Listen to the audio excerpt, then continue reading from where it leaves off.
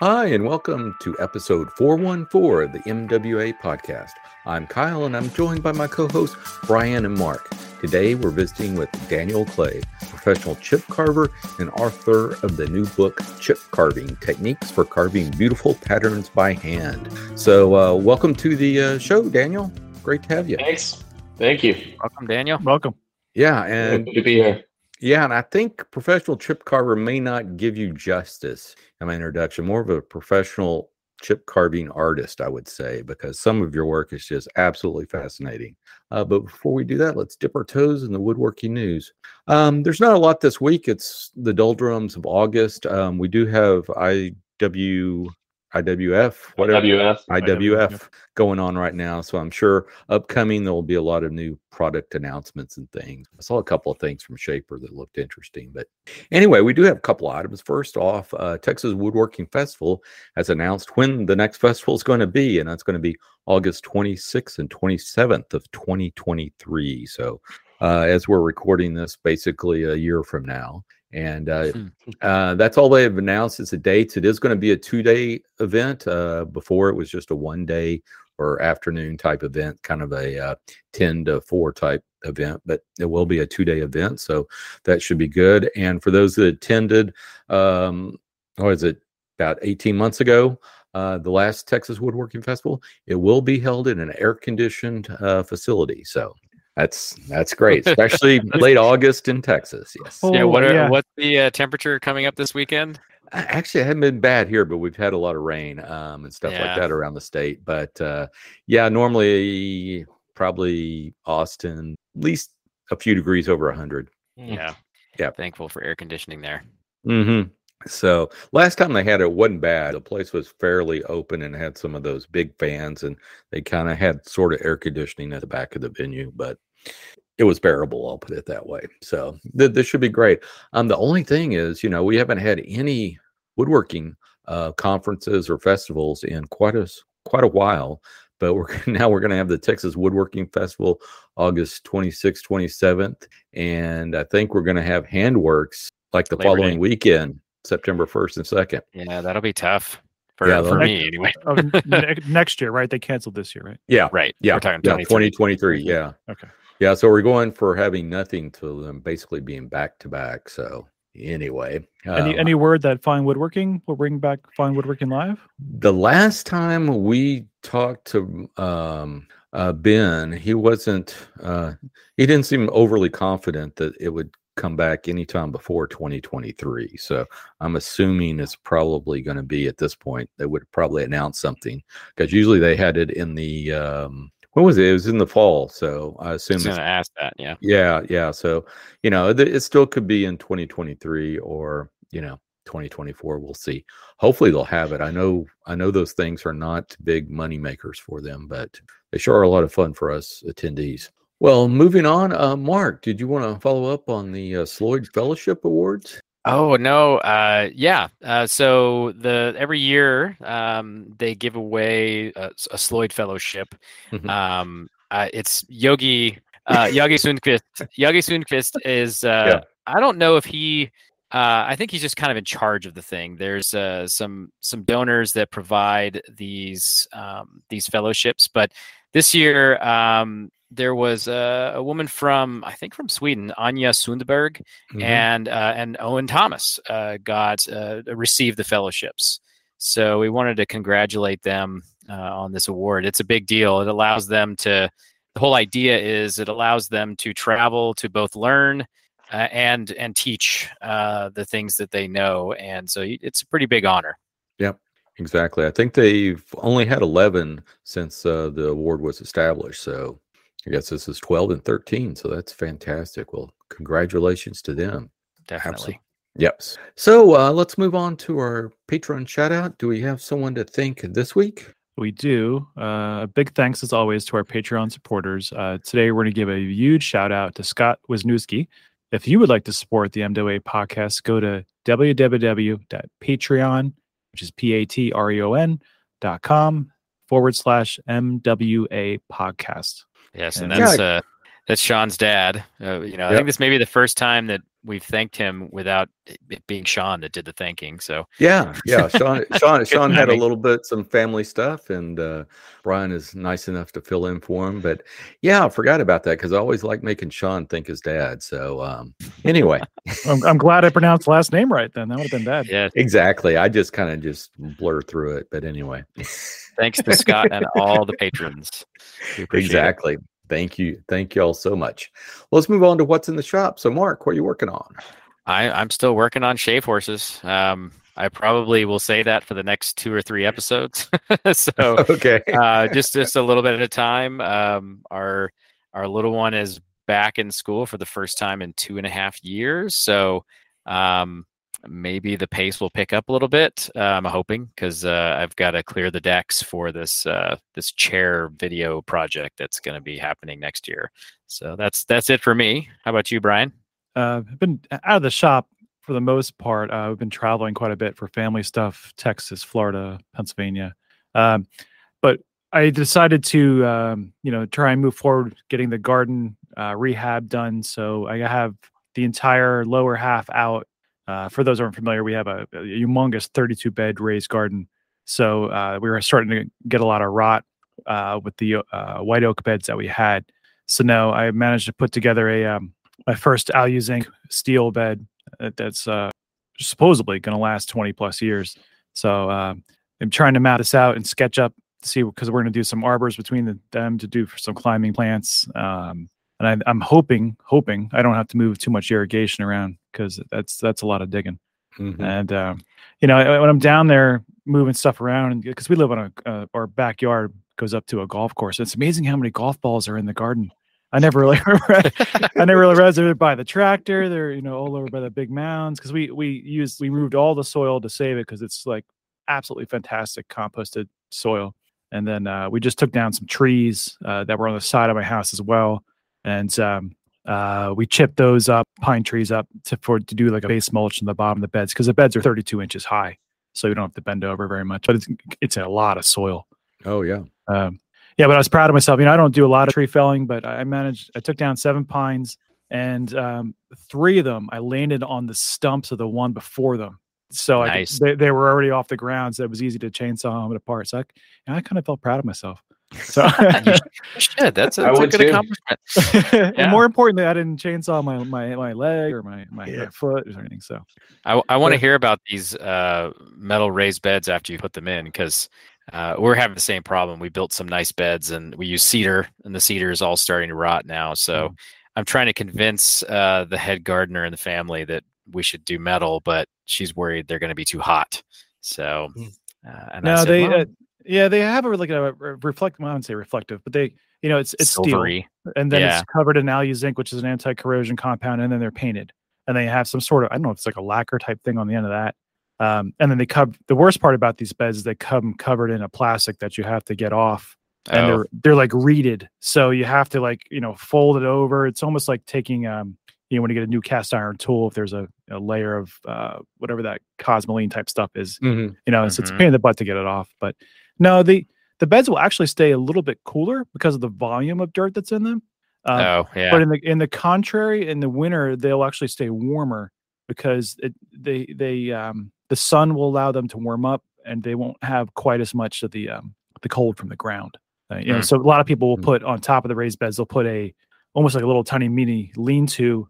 It's with like a cheap screen door or something like that, or I'm sorry, storm door that points towards the sun.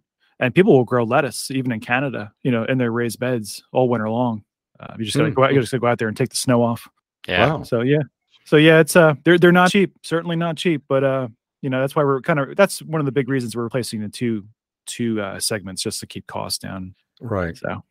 Was there any of the white oak that's salvageable for even firewood? Well, yeah, I went kayak camping recently. We took a bunch of it with us, and they were, they brought their little logs they got from the little state forest shop, and that barely burned. And I threw this stuff on there, and we had a bonfire like you couldn't believe. So yeah, we are going to chop up some of the white oak. I haven't really found too many pieces that are going to be usable for anything beyond firewood. Yeah, firewood are just layering the bottom of the beds. Fire pit season's coming up. So yeah, I mean, I found a fire ant colony. I found a regular ant colony and a yellow jacket's nest in there. So I was taking these apart. So yeah, they tried to avenge me. That's best for sure. Yellow jackets are something else, man. Yeah. Yeah. Well, I'd like to say, Brian, I want to thank you for stepping in for Sean when he could make it at the last minute. But if you had bees, we would be completely set with you as the on the guest host side. Yeah, I'm the Brian of all trades. Yeah. Anyway, no, for me, I've just been working on prototyping the leg leveling jig I kind of mentioned on the last episode we had with Chris, or I guess 2 episodes ago. So I've been prototyping that based on some comments that Mark made during the show about having a cantilever design. So I'm working on that. But besides that, I haven't had a lot of time in the shop. But one thing I did get in is Micro Jigs half gauge. I think we talked about that, I don't know, a few months ago when they came out with it. And it's basically a little gauge that you can set on a piece of wood and it will determine the 1/2-inch thickness of it. But not only that, it provides a little thing for you to set up your tools so you can take it to like a router table or table saw and move the blade or bit up to it hits the bottom of this gauge, and you're halfway through the material, so it's great for like half laps and stuff like that. So anyway, I've been playing around with that, and yeah, it works as advertised. It's pretty cool if you cut a lot of that type of joinery or that do explains, a lot of what that explains my half laps. I was gonna say that explains the way you were building that jig, your prototype. I was like, man, he's going all joints out everywhere. Prototype. Yeah, exactly. Well, no, that's one of the reasons I got it, is so I could actually do that without playing the guessing game of raising and lowered the table saw blade. And yeah, it worked first time like a charm. But yeah, it's kind of interesting little gauge. But yeah, I also went to the half laps because my first prototype or proof of concept was a proof of failure. It just collapsed on me.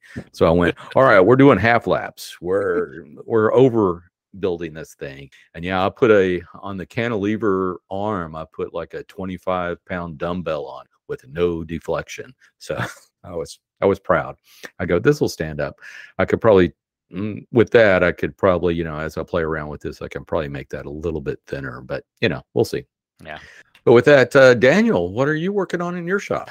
Lots of things in the shop these days. Some of it having to do with the book, some commissions that I'm trying to get out. I'm working on a custom screen door, which is for a family here in Knoxville where I live. It's the second one of this design that I've built. I built them a white oak screen door with basically it's a enlarged Kumiko pattern in the covering the screen. So I'm building them another one for a different part of their house. I'm in the finishing stages, and I'm matching. It's a long story, but the original was built out of white oak, and I used Rubio Monocoat's exterior stain and finish. Mm-hmm. And it worked great, and I've been back over to their house recently just to measure for the new door. And it's not fully exposed to the weather, but I was honestly kind of surprised by how well it held up. And there's no fading, really, which is the thing that I was expecting. It's not in direct sunlight, but it's a screen door in the south. So mm-hmm. It gets a lot of moisture and heat. And but the new door is made out of ash. So I am trying to match the color as close as I can. So I'm about to tone the wood before I do the final stain and finish on it to match this sort of kind of winey mahogany color of the original. And then I have some wood cut and stickered for a small carved chest that will be on a stand. It's another commission that originally they wanted a table, sort of a showpiece for an entryway in a house. And but it after talking to them, it became clear that they wanted something that was carved, that was like a showpiece, and they wanted the mm-hmm. top of this table carved, which is not unprecedented, but they were, specifically said, like, we're not going to put anything on it. I was like, okay, well, what about a chest instead of a table? You know, like something that's still traditional, it's still a showcase piece. It would traditionally be decorated with carving or painting or both or something like that. So I talked them into a chest instead of a table. So I'm doing like a small hope chest on it would probably be a white oak, possibly walnut stand. And I think it's going to be, I'm not exactly sure what the chest is going to look like yet. It's kind of my MO these days is, especially with things that are going to be carved. I'll do some sketches before I do joinery, but I'm pretty sure it's going to be in the style of these Swat Valley hope chests, Tustin joinery. It's a kind of an odd construction. It's a cross-grained construction. So I'm going to do a few little things to make sure nothing goes crazy over the years with the cross-grain construction.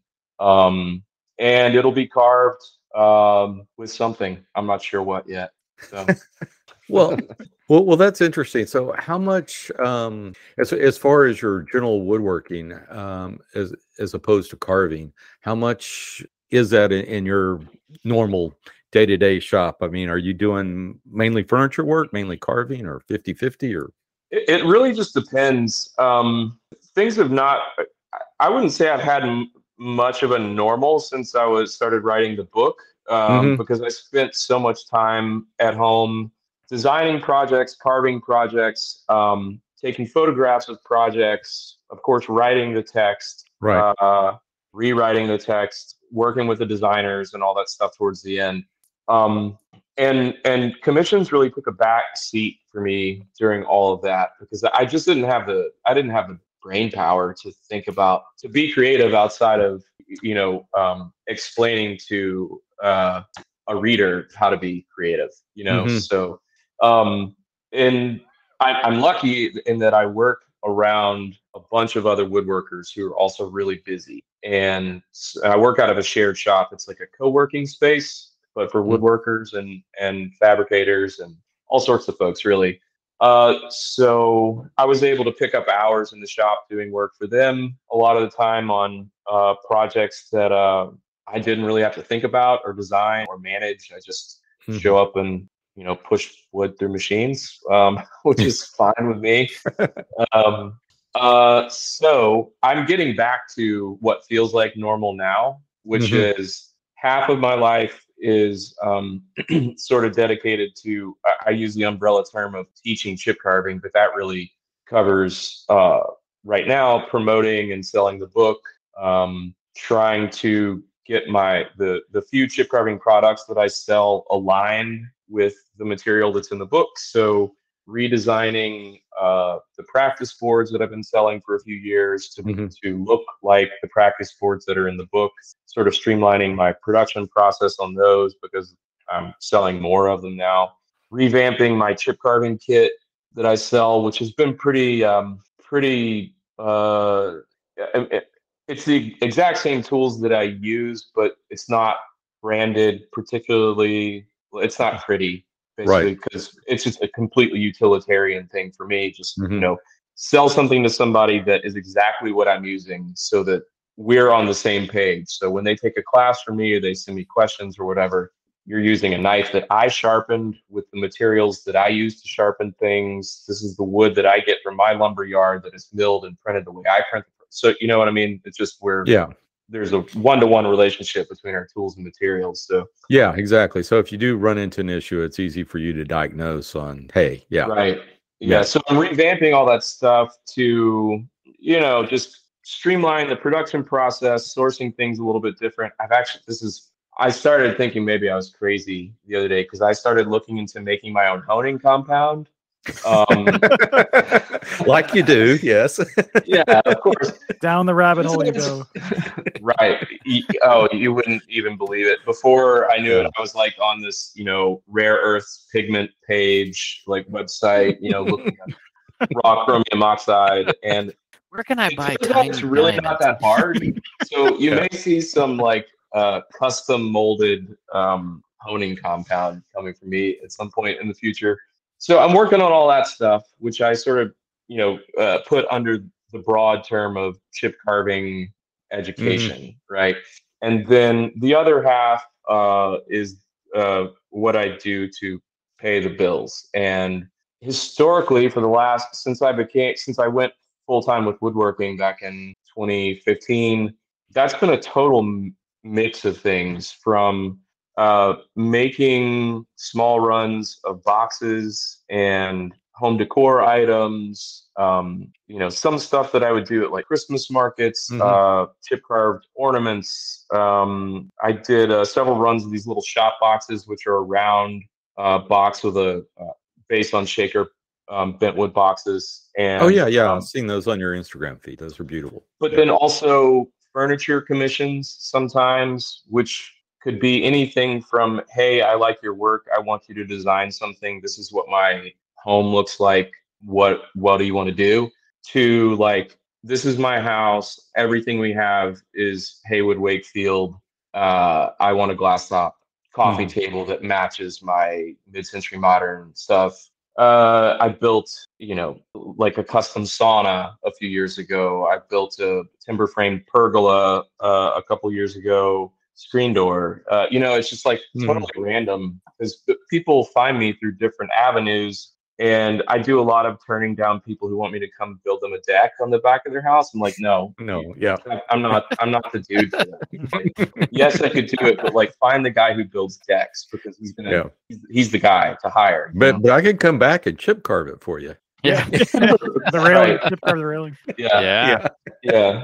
And then I was going to ask, do a lot of these commissions, the bigger commissions, do they have chip carving work in them? The boxes and stuff obviously would, but not really. No. I've done. Let's see. I've done a few small chip carving commissions that were not artwork. I did one cabinet several years ago, like a vanity cabinet that had a big chip carving on the doors. But I haven't really done a whole lot of furniture that incorporates chip carving. That's kind of on my that's kind of what I'm salivating over the prospect of for the next book, potentially, is applications of chip carving and applying it to forms that I don't know how to exactly put this. There's like a renaissance of interest in traditional forms, along with traditional hand tool use. So, boarded furniture, stick chairs, spoons and bowls, obviously, the kinds of things that pre-industrial revolution people made for themselves, or they bought from someone that they knew or whatever, and then they decorated the daylights out of it in their home. So there's this, renaissance in interest in those forms. And so it seems natural to me that people would eventually, start decorating and adding ornamentation to it. And you do see it. I feel like there's a resurgence in interest in ornamentation. And I don't know, I feel like there's people are, I wouldn't say disillusioned, but I don't know, maybe shedding the minimalism that haunted most of the 20th century a little bit. And people want to see tool marks, and they want to see something done by hand that looks like it was done by hand. And so anyway, I am interested in doing more furniture with carved ornamentation, and not necessarily super traditional. Maybe it's like really subtle and modern, or there's a lot of different ways you can go with it. So because a lot of your chip carving is definitely more on the contemporary side. You do some traditional stuff, and that's great. But a lot of the art pieces I see that really just stand back and I'm going, wow, are a lot of the more contemporary type stuff. But it is a lot of ornamentation that you wouldn't typically expect to find. Sorry, I was looking at a book. There's some patterns in there that just seem almost utterly impossible. They're very modern looking patterns. Well, and let's talk about the book. I guess I'll give my review, and my review is I have a knife on order. It's coming in. So yes, I was shopping. shopping for knives as I was flipping through the book too. Yeah, I finally found a source because I wanted to get. I forgot how you pronounce it because I heard you pronounce it. I went, that's not the way I would have pronounced it. But the Swiss one that starts with a K. Well, I don't know how you pronounce I mean, it has an umlaut, right? Well, so yeah, exactly. I just say Klotzli. I'm pretty sure I'm not going to embarrass myself with terrible German here. Yeah, I had a time finding that knife. I found a place in Canada that had it, and I ordered it from them, and then 2 days later they sent me a refund. So I went, okay, well that's not working. But I finally found a place in Sweden called the Spoon Crank, and yeah, and they could ship it, and they had it. It's like $16, and it was like $9 to ship. So not bad at all. You can order them directly from the Klotzli factory in Switzerland. And I have been in. Yeah, I saw that, but it was like almost $40. I mean, 40 or $50 from them. Yeah, and I happened to find this place, and I went, that's cool. Yeah, Kyle, you should have told me, man. We could have gone in on some shipping together. Oh well, I'll order. I went ahead and ordered the stab knife too, since it was only $16. I know it's not utilized that much, but I figured, hey, what the hell? Yeah, might as well order it one. Well, I didn't know you should have contacted me, or we should have MWA bulk order. I should have known. I should have known that you'd be on there ordering these knives, and we talked about how cool it was. So yeah, I should have said something. My fault. Yeah. My fault. Sorry. Well, anyway. Well, maybe we'll open up a store with Daniel. We'll sell them. We'll get them from these guys and resell them. I'm sure there's nothing illegal about that. But anyway, my solution to that is that I sell. Okay, I'm outing myself here. Oh well, everybody knows this anyway. If they've looked at my website, in my kits, I sell used knives. Right. That means that I have taken it out of the package and I used it to practice my sharpening, and I sharpen the daylights out of them. And that's what goes in the kit, right? So it's technically a used knife. It's not the same state that it comes from the factory. It's exactly the way it's sharpened if I were going to start using it. So I don't know if that's illegal or not. I wouldn't. That's like hot rodding a car. Like I wouldn't. I would call it a hot rodded knife. I don't think I'd call it a used knife. Yeah, or like a dialed in knife, or When I went down the knife rabbit hole, I mean, I found there are people out there modifying knives and selling those and stuff like that. So the Moras are like that too. People take them and do all kinds of crazy stuff to them, and I hope you're charging more than you paid for them. Like it's worth more after you get your hands on it than than something that comes in the mail. So exactly. Yeah. Well, let's talk a little bit about the book. So what inspired you to write it? It's a fascinating book. It's like I said, if I'm buying knives and Mark's buying knives, it's a great book, and everyone should go out there and get it. But what inspired you to write it? I got a message from Blue Hills Press asking if I wanted to write a book about chip carving, and I said yes. Oh. So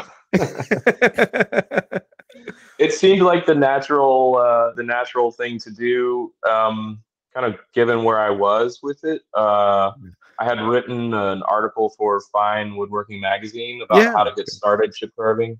That's just a few years ago, right? 2-3 years ago. Yeah, it was 2019, I think. Okay. Yeah.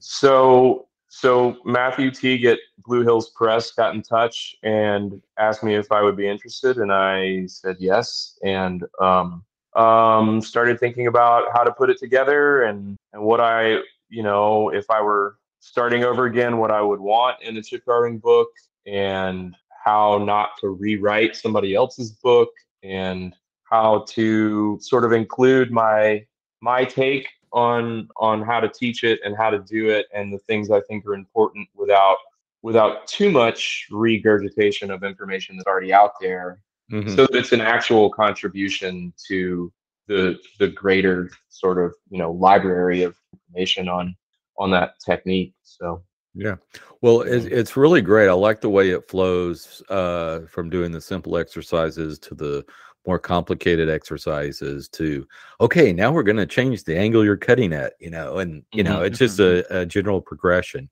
and absolutely love that. And I can't wait to dive in. My next stop, I need to go and get one of those transfer irons. I found them on Amazon, but I got a local art supply place at the same price. So I'm gonna go pick it up there. And then I have, then I got to go get some basswood. So I need a laser printer. That's my big obstacle. I was going to ask that.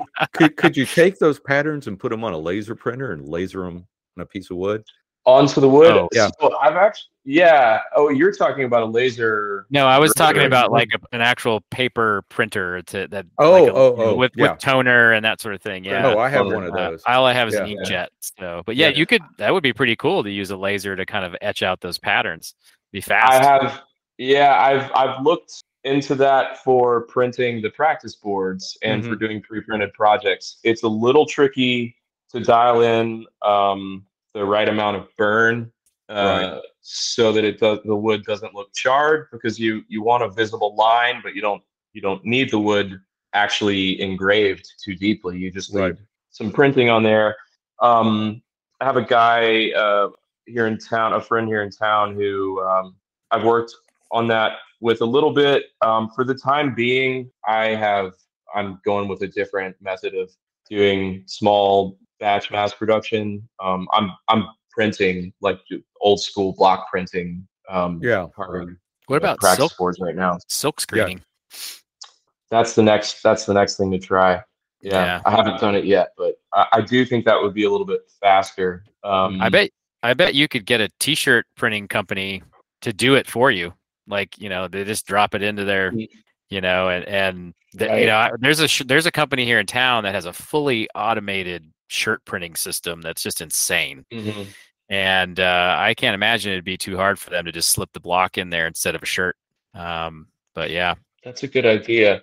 The other thing I'm trying to, coming up with any product is like, trying to balance the cost of production and so I don't know what to call it. I'm sure there's some business term for this, but not keeping too much inventory on hand, but having like the means of production at my disposal so that I can sort of crank them out when I need. And just in time. Instead of just in case. Just in case is the old. Now just in time is like basically you get it right before you need it. Right. Yep. Right. Yeah. So I'm still working out all that stuff, because I'm not I didn't really set out to be a supply store. I don't really want to do that, but I realize the value that holds for people who are learning from me. And again, like I said before, I want to, for the people who are interested in reading the book and following and maybe beyond the book, like the next book and the other things that I go on to do and share and teach. I do like the idea that there's a direct sort of correlation of like what they're working with, like tools, materials, projects, because it makes communication and helping them get from point A to point B that much easier if I know that they got whatever they're working on for me, because I know exactly what it is. Right. Exactly. Well, so working all that out. One question I had for you is regarding the book is, you talk about in the book the Swiss method of chip carving. So how is that different from some of the other types of carving methods? Like you see like Peter Follansbee or somebody like that. Now I know he uses a lot of gouges and mallets and stuff like that, and you're using a knife, but are there other different types of knife type of chip carving other than the Swiss method? Yeah. I think, I was actually reading about that recently. I was trying to pinpoint when the term Swiss chip carving was coined. My best guess is that in modern usage in the United States, at least, it probably goes back to the books of Wayne Barton. Okay. No relation. No relation that I know of. Okay. I think his first book was, I'm not exactly sure the date. I'm pretty sure it was early 80s. But he studied carving in Switzerland. And he uses the term Swiss method or Swiss chip carving in his first book. But it also, it probably goes back a little bit further than that, because the knife style that is associated with the design of the knife, it's associated with Swiss chip carving. The modern version of that design was sort of solidified in the 50s in Switzerland between the Klotzli. He's the grandfather of the man who owns the Klotzli knife makers now. His name was Ernst Klotzli, and I think it was around the mid 50s sometimes. He worked with a Swiss carver named Christian Ruby, and they developed this knife that they began mass producing. So I think that's probably one of the other pieces of the puzzle about how the term Swiss chip carving came to, be what we think of it now. But there are other sort of technical methods and technical disciplines that would fall under the term chip carving that don't use a knife like that. So there's skew knife chip carving. You see a lot in Eastern Europe and in Russia, the Balkans, probably elsewhere. There's that makes sense, because when I did go down that knife rabbit hole, I did notice there are a lot of different types of knives that they were calling chip carving knives, and they would be of the skew type variety. Yeah. Right. Yeah. Yeah. There are other tools from other parts of the world that you see used in chip carving. There's a knife. Well, it's kind of a cross between like a knife and a chisel. You see used in North Africa. It looks like it's kind of got like a Stanley Sweetheart chisel, butt chisel handle shape, but the blade comes out into like a fishtail, and it's not used with a mallet though. It's used with two hands and pushed with two hands, with one of your hands wrapped around the handle and the other is sort of enforcing the pushing. And when I've seen it done, they're usually standing at a table or a bench and sort of using their body weight to do the shearing cuts and paring cuts across the grain. And so there's, I think there's probably no end to what people have used to do incised geometric carving around the world over the time in wood. Probably everything you can imagine. But yeah, I would say the Swiss style knife and skew knives of one sort or the other are probably the most popular. Right. Okay. And tell me a little bit about the types of wood you can perform this type of chip carving in. Well, basswood is that's probably the biggest one. That's the one to go to if you're a beginner. It's soft. It's straight grained. Usually, it's very sort of evenly colored. Usually, sometimes there's discoloration or pin knots, but it's very pretty wood. It's very light colored. It's very light. It's pretty inexpensive, and it carves really well. So you don't have to use a chisel and mallet to carve basswood. Right. I can take one of those knives and sink the blade a full ½ inch into the surface just with my, with hand pressure. Right. So that makes it ideal for Swiss style chip carving, because you're using a knife. You're not using a chisel and mallet. Everything you're doing is with, leverage and body mechanics. So basswood is probably number one. White pine. There are several different varieties of pine. Yeah. I assume not my southern yellow pine. That's I have a warm place in my heart for southern yellow pine, but it is not a carving wood. No, it's not. Chainsaw carving, maybe. Yeah. Back in the day, I did chainsaw carving. Yeah. Back in the day, I did a seat blank out of southern yellow pine. I did that once, only once. Yeah, one time. Butternut. You can carve poplar. Hypothetically, you could chip carve any wood. Yeah. You just can't chip carve it you can't chip carve every wood with any technical method, right? So there's chip carving in white oak, but it was done with chisels, which were struck by mallets, or or gouges, or V-groove tools, or so. Yeah, you could chip carve anything. It's just it's a matter of balancing the nature of the wood itself with the tool you're using and the scale at which you want to carve. Right? Yeah, but the Swiss method is usually regulated to some of your, like you said, your poplars, your pines, I guess you could probably do. Could you do cherry? You can. Okay. Yeah. There's a great carver on Instagram who carves in cherry and boxwood sometimes. Oh gosh, I think his name is Luis Solesa. I can't remember exactly what his last name is. He makes a lot of he's in Spain, and he makes reproductions of medieval spoons, boxes, little castanets, flutes, all sorts of stuff. But he does a combination of sort of low relief and chip carved work, and he carves in cherry occasionally. I don't know how. He's really, really talented. I have tried a little bit of knife carving in cherry. It's a workout. You have to have a very sharp knife. Wow. Yeah. Well, I wonder if he's doing it in European cherry, because to my understanding, that's a little bit different than the cherry we have. Oh, maybe so. Yeah. Yeah.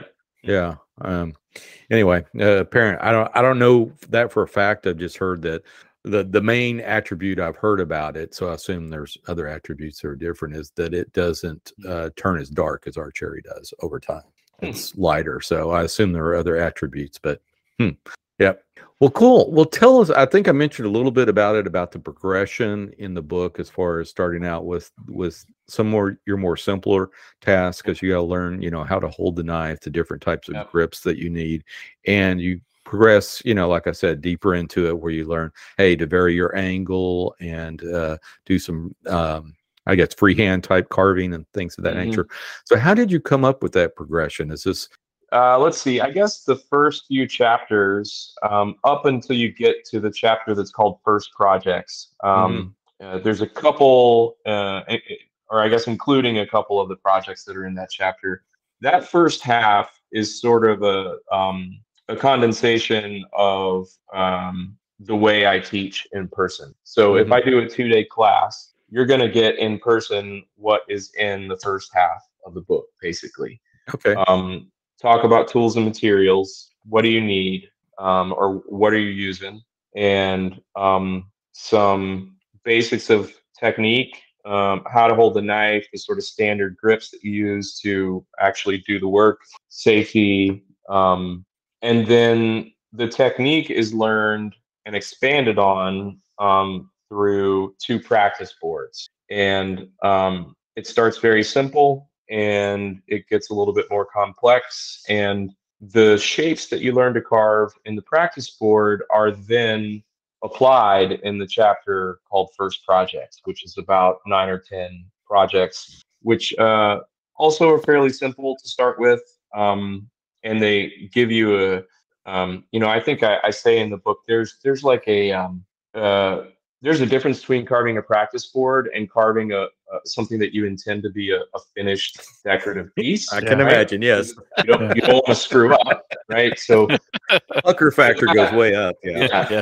That pressure, I've just found that pressure is when applied in a simple, on a simple project when you're just getting started, is really, really good, because you pay attention, it turns your attention on, because you want to do well, right? You're thinking through each cut before you make it, and that's when you're like, man, I wish I'd done those practice boards now.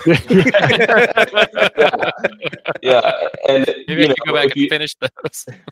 See one, do one. Mistake.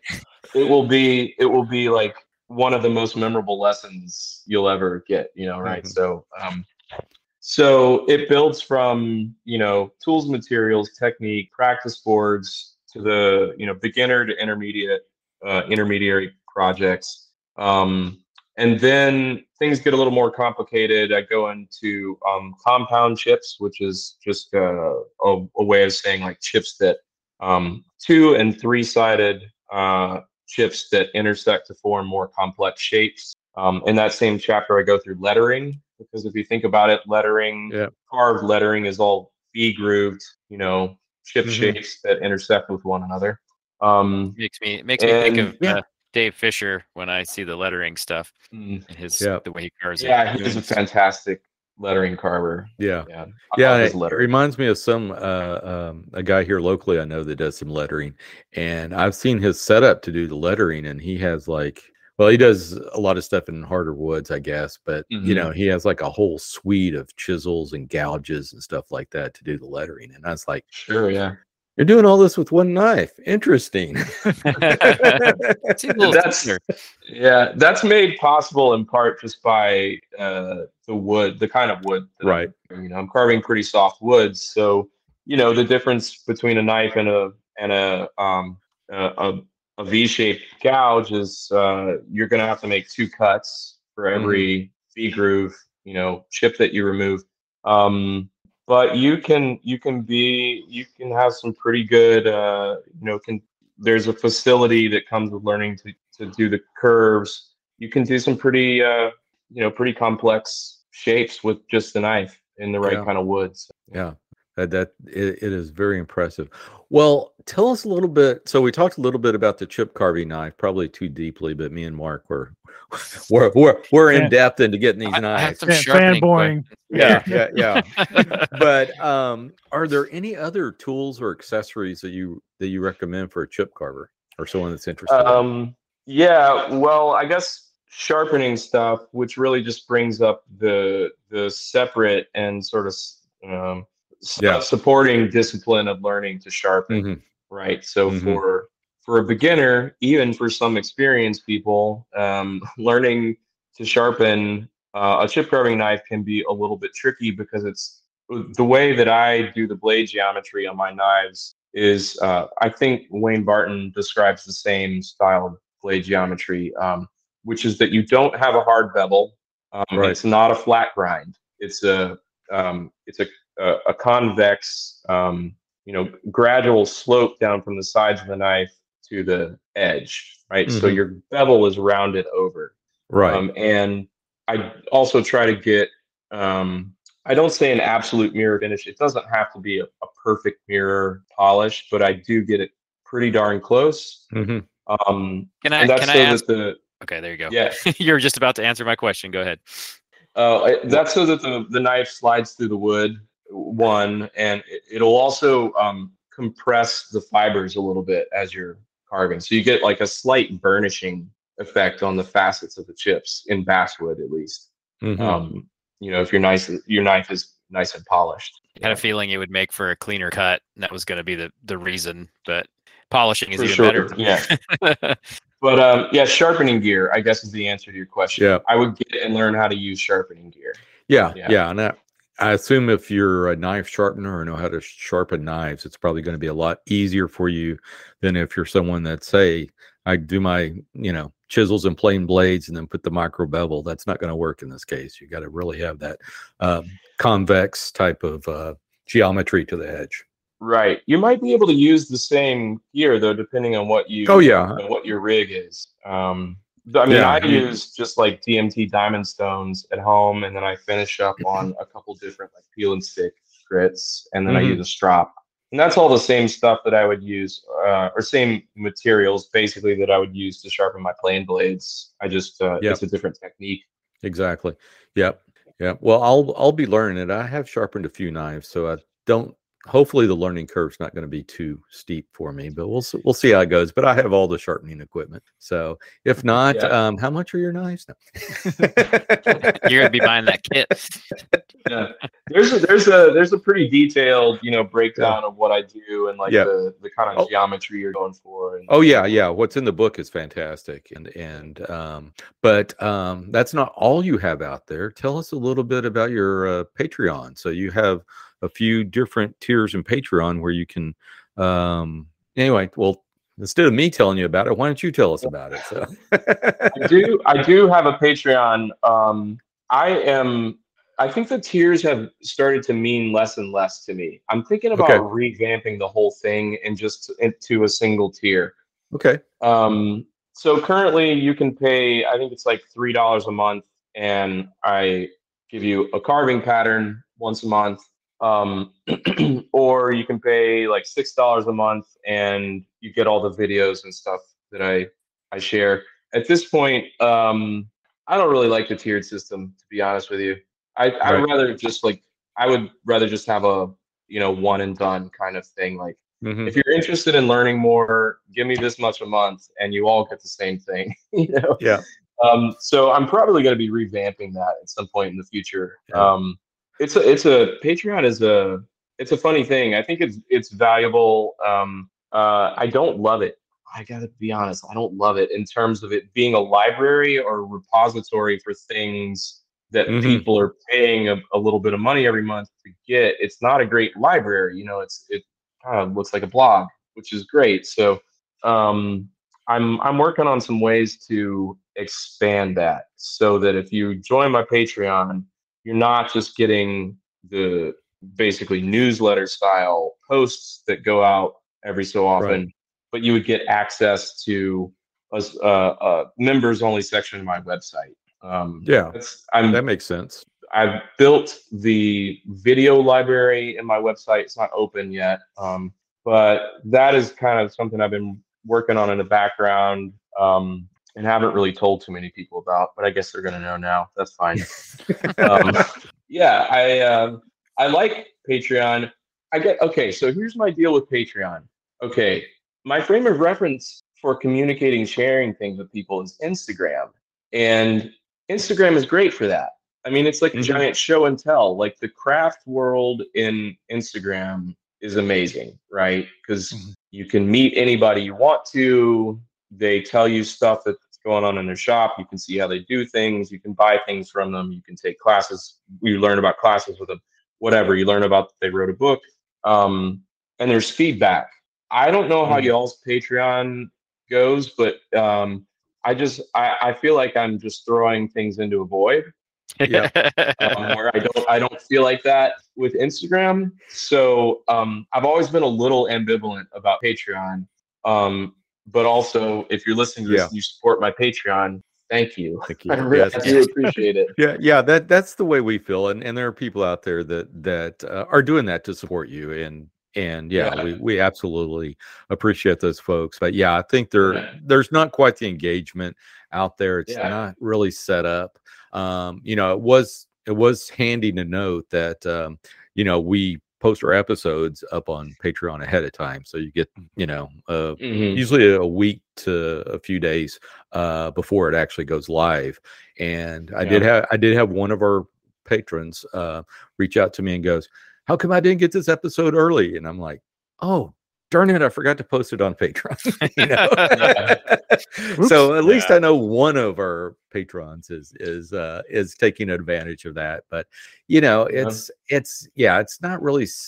not set up to do what you're doing. And I think you got a good idea there about incorporating it into your website and being one of the perks. I think that'll probably work out well, and you'll probably get more engagement back and forth, because even if you are a patron, which I am of several folks, it's not really a place that I feel that comfortable messaging somebody. Usually I'll just DM them through Instagram, that kind of thing.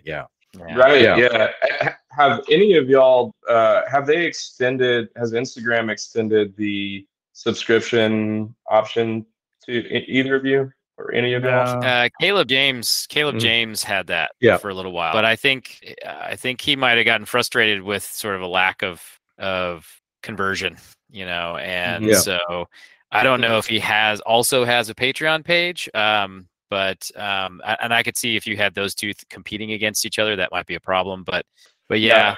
I mean, if you have a level of subscription on Instagram, and it's a small number of people, that just gives you so much more work to do for a very small audience. So I don't think the take rate's very high unless you have a very large following. It's Instagram. The take rate is very poor. Yeah. It's that's, I don't know. That's one of those things that it makes me miss teaching classes in person, because that's really just what I like. That's what I like doing. So the pandemic. Well, are you gearing up to? Are you gearing up to teach some more classes? Yeah, so I'm teaching a 3-week sort of mini course in chip carving here in Knoxville, Tennessee, at the shared shop that I work out of, and then a full day class on October 1st. I think I'm going to be teaching, I think it's in April at the John C. Campbell Folk School. Looking forward to that. That's a week-long class. We're going to be doing mangle boards, which is a project in the very end of the book. So you're going to take someone in a week from I've never done this before to the mangle boards? Yeah. All right, fantastic. I can do it. Yeah. All right. I say throw people into the fire. Like it's a folk art. Anyone and everyone can and has done it. Right. So I am pro jumping into the deep end when it comes to teaching people things and learning things myself and creative work. I just think there's no like drawback to it. In my classes, I just don't think I've ever had anyone who regretted me pushing them to, do something that they thought was beyond their technical capability. So yeah, we're going to do mangle boards. They're going to learn chip carving on a Monday, and then by Friday, hopefully, go home with a thing that they can put on their walls. That is fantastic. That's worth the price of admission right there. Yes. So, one thing I forgot to mention on your Patreon, if anyone's interested in becoming a patron to Daniel, go out there and check out his page, because you have a couple of posts that are live that anybody can look at, including a couple of videos. And you actually, and those are great. So you can kind of get a preview of what you're going to get on Patreon today, and maybe on your website later on down the road. Just wanted to make sure I mentioned that. Well, so tell us a little bit about, you said you mentioned on your website you sell kits. So what all are the kits that you're selling currently now? So the kits are aimed at people who really are starting from scratch. So there's a knife that I have personally sharpened in the same way that I sharpen my own knives. There is a small sharpening kit, which includes 2 polished marble tiles with 4 grits of peel and stick abrasive, 3M abrasive for sharpening, and then a replacement set of those 4 grits. There's a strop, like a leather strop, a piece of strop compound, the practice boards, and I recently updated this in my kits. The practice boards that are coming with the kits now match the ones that are in the book, whereas before I was using a different set of practice boards. And then there are 2 of the beginning projects from the book that are also in the kit. And what else? A little non-skid mat, because it's good to keep things from moving around on your table. Yeah. I think that's it. So that is going to be changing a little bit, because like I said, I'm revamping. So sort of overhauling the kit. So a couple little things are going to change, but it be at least all of that stuff in the new kit. Yeah, that's fantastic. Well, maybe you should put in a copy of the book too, and that would be a fantastic Christmas present for some woodworkers out there. Yeah, so I haven't quite figured out how it's going to work yet, but probably sometime between now and the holiday season, I'll put together bundles for buying kits and books. And possibly, I'm sort of kicking around some ideas for like other projects, ready-made or pre-printed projects from the book that you can sort of expand your kit, like a little expansion pack or something like that. So I'm getting all that stuff sorted out as quickly as one person can right now. So figuring out sourcing wood and milling parts and printing, all that stuff. Well, it sounds like you're definitely on top of it, so that's great. That's fantastic.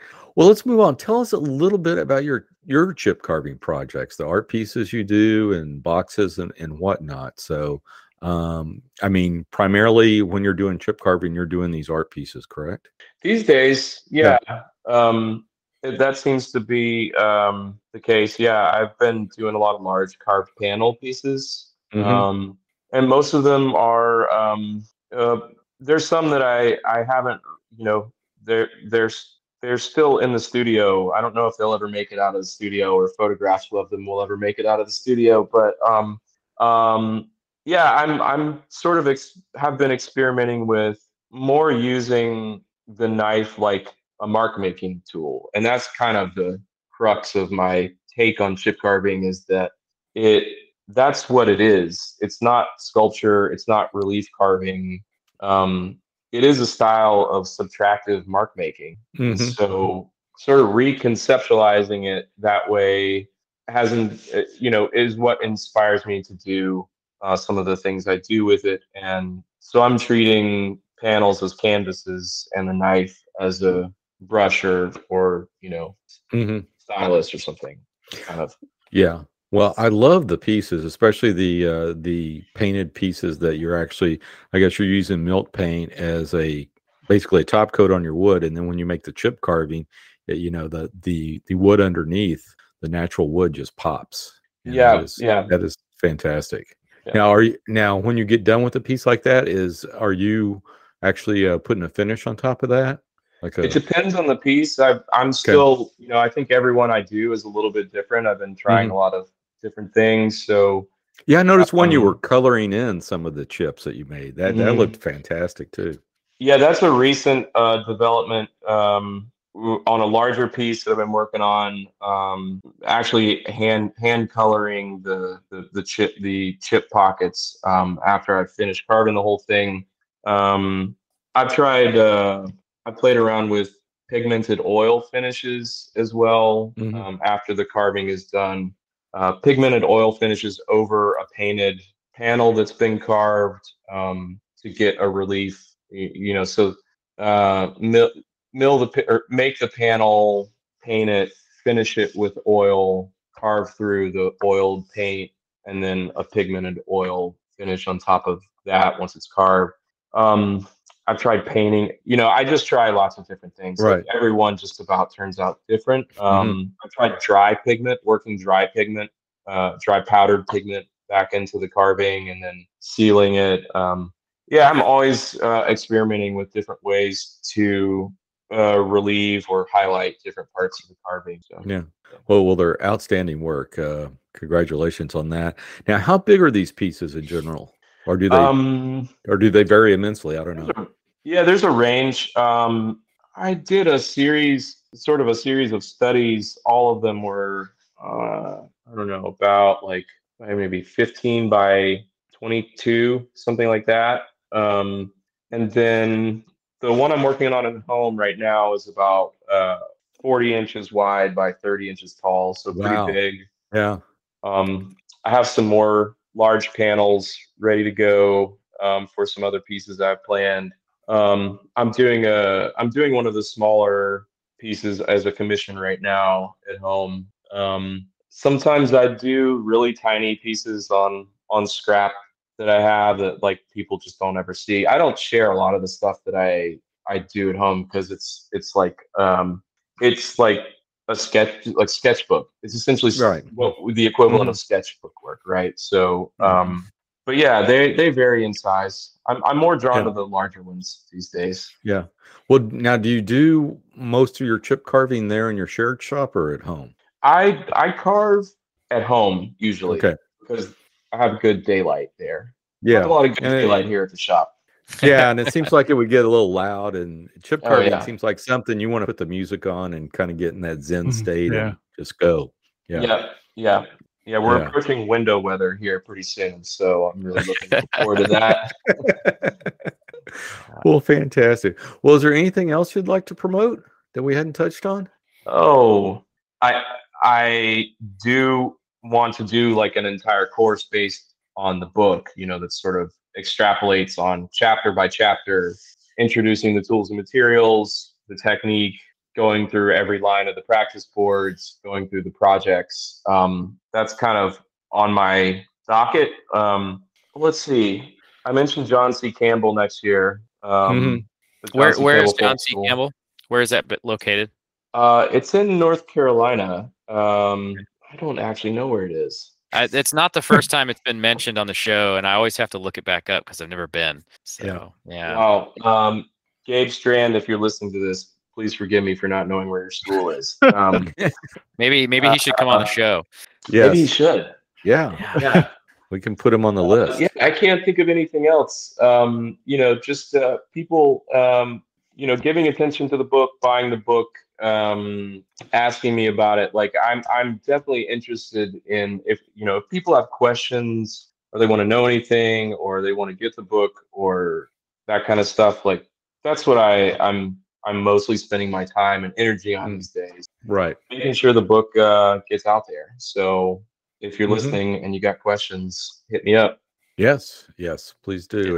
It's a beautiful book. It's just such a great thing to just leaf through and read. And it was really appreciate you sending us a copy to take a look at before the interview. Oh, very well. Exactly. Yeah. And it, looks like to me just what the doctor ordered is something that, hey, I just want to spend an hour or two in the shop and I just want to do something, like I said, get in that Zen state and just do something. It looks like that is something that I can do and will be very therapeutic and take some of the stress out of my retired life. And before you know it, it's been 3 hours and you're exactly late for your appointment. That's how it works. Yep, exactly. Well, like I said, congratulations on the book. It's a fine book. Thank you. And let's move on to our fortnightly beer choices. So I'll start us off, and I'm recommending Murphy's Irish Stout. I'm actually drinking Guinness, but I'm recommending Murphy's. Murphy's, I have to travel on almost all the way to Houston to find, but Guinness I can get right around the corner. But yeah, if you have the choice, Guinness is a fine beer, but if you have the choice, Murphy's is a superior stout. So Mark, what are you drinking? I'm drinking water tonight. Is it a hazy water? No, well, it's clear. It's clear. Gin clear Ozark water is what that is. No, I've had some headaches the last couple of days, and I took some ibuprofen this afternoon. And I said, maybe I'll hold off on the alcohol tonight. But I've been saving 1 can of Bat Squatch to drink tonight. So maybe next time. Okay. What's it called? Bat Squatch? It's called Bat Squatch. It's by Rogue Brewing. Oh, okay.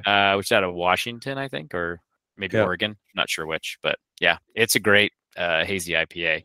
So I enjoyed the first 5 cans. Now I'm saving the last one for the show. So how about you, Brian? I'm drinking a beer called All Nelson Everything. It's from the Other Half Brewery, which is on the East Coast here, New York, DC area. I've talked about them, maybe not on the show, but yeah, that's some of the best IPAs I've had is from the Other. Oh yeah, they're really good. This one is a double dry hop IPA, and it's a little potent at 8.5%. Yes, so. All their beers are a little potent. Seems like. Yeah, they have. I mean, they do have a couple session IPAs that are like 4.7 whatever. But this is pretty good. Yeah, but I've not had a bad Other Half beer yet. Yep. Daniel, how about you? I am repping Knoxville with it's a session IPA called Summer Splash from a local brewery called Crafty Bastard. It's pretty good. So we have a kegerator here at the shop, and we have a tap set into the wall in the break room. So it's a pretty common occurrence here at the end of the day or end of the week. Yes. To sit around after we clean the shop and have a beer. Can you get Bearded Iris where you are, or is that more Nashville area? I don't know. I don't know that beer. It's Bearded Iris. It's last time I was in Hendersonville, we picked up a bunch to bring up here, and it was pretty good. If I another one that I drink a lot at home is Wiseacre Brewery out of Memphis. They have a American Pilsner called Tiny Bomb. That's one of my favorites. Oh, okay. I'll have to look that up. So I've seen the beer in my store, so I guess their distribution lease comes down to here. So interesting. Yeah, there's a lot of good beer in Tennessee. Yeah, I have to tell you a little story. Last time I was on my way to Greg Pennington's place, we brought our Tesla, and I had a supercharge in Knoxville, and the supercharger was packed. So I had to wait in line, and I'm looking over to my right, and I see the guy in the back of the Tesla drinking a PBR. I'm thinking, I didn't even know they made that, And then, Mhm. A few minutes later, we all get backed in, and then he and I we were right next to each other, and I was getting something out of the trunk, and I always bring beer down to Greg's place, and I said to the guy, I'm like, I can't take it anymore, so I gave him a heady topper out of Vermont, really good beer, and the guy just cracked it open right in the middle of the parking lot and just started pounding beer. I'm like, Knoxville's a cool place. These people are all right. Was he a passenger? He was a passenger. Was he a passenger? He was a driver. Okay. Yeah. I, as far as I know, that's legal in Tennessee. You can drink as a open passenger. can loss. Yeah. Yeah, I think so. Oh man. Like Louisiana. Yeah. That is a great story. Well, let's move on to where folks can find you. So where can they find you on the interweb, Daniel? The best place to stay up to date with everything that I'm doing is probably Instagram, and it's just at Daniel Clay. My website is danielclaywoodworking.com. Let's see. You can look on Twitter. I don't really post that much. It's usually just me regurgitating something that I've already put on Instagram just to stay relevant, I guess. I don't know how relevant it is, but throw things out there. I think it's a slightly different crowd out there, so it's I still have a Twitter. Instagram is probably the best place though. Okay. Mark, what about yourself? And Patreon. Oh, sorry. Yeah, Patreon. Yeah. Yes. Let's not forget Patreon. What is the suffix for your Patreon? Patreon.com/. Yep, Daniel Clay. Yeah, Daniel Clay. I'm just gonna make sure that's the case. Yeah, that is the case. I think so. I verified that. Okay. Yep. Yeah. And and I'm impressed that you got all the Daniel Clays out there. That's pretty impressive. I couldn't get danielclay.com. Yeah. I really I wanted to, but it's held by this guy who's like a Catholic mystic, does like prophecies and stuff. So there's another interesting. That's not you. Okay. I thought maybe that was something you did other podcasts about. Yeah. No. There it is. That's gonna run our 5 questions episode. You can see the future in his chip carvings. Yeah. Oh, well, Mark, what about yourself? For all things Workbench or Shave Horse, you can find me at plate11.com. I'm at Mark Built It on Instagram, Plate11 Woodworking on YouTube, or if you're looking to learn some hand tool skills, jointeffort.net. How about you, Kyle? You can always find me on Instagram at barton.kyle or at BB Custom Tools, bbcustomtools.com, or on YouTube under BB Custom Tools and Kyle Barton. And I actually might have a new video up in the next month or so. Anyway, Brian, what about yourself? Pretty much just on Instagram at Obst, OBST Woodworks on Instagram. Hey, I'm looking for a new short from you. Yeah, I know. I got a couple good audios.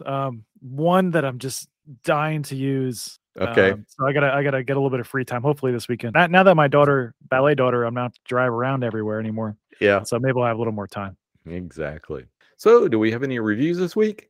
We do. We have a lot of reviews. Not a big surprise with Christopher Schwarz on the show last week and the week before. So Under Hatchet says he's looking forward to listening. SSIBCCH Sisibich. Look at this guy. He puts hats on cats and lives to tell the tale. I think that might be a reference to the photograph. Yes. That we posted for the episode. Chef Moray says he's been waiting for this. Bill's Yard says, thanks for your company this afternoon. Another great listen. Good to get an insight to what's happening at Lost Art Press. Not sure about a chair cult, more of a brotherhood. So I guess we were speaking of the chair cult on the show. Jason Baril says it's a great episode. Robert Tolnai, looking forward to listening to this podcast. Lickle Markey, right. That's going to be one to sit and listen to without interruptions. We got a round of applause from Boy Resistant. And J. Bauer Engraving says, this podcast, Ann of All Trade Shop, Greg Pennington Windsor's shop, Lost Art Press is everywhere this week. And, of course, Ann replied to say that he's everywhere always. And I think I made a similar comment when he showed up at Pennington's place. I was like, man, you went from podcasting to chair making in Tennessee and in one day. So Yeah. it's good to see him out and about. So I wonder what's happening down there, what might be developing in that neck of the woods. Or they could just be going to pet the goats, like, I don't know what's. Anyway. Thanks for your reviews. Yes. We really appreciate them. Don't be afraid to go over to iTunes or wherever you listen to your podcast and leave us a review there. That really helps bring other people to the podcast and gets us some new listeners. So keep up the good work, folks. And that just about wraps it up for this show. If you haven't already, please subscribe to the show on the podcatcher of your choice. Just search for the Modern Woodworkers Association. And while you're there, please leave us a review. You can follow us on Instagram at MWA_podcast. And if you'd like to support the podcast, go over to patreon.com/MWA podcast. But the best thing you can do is tell a friend. Word of mouth goes a long way in sharing our discussion.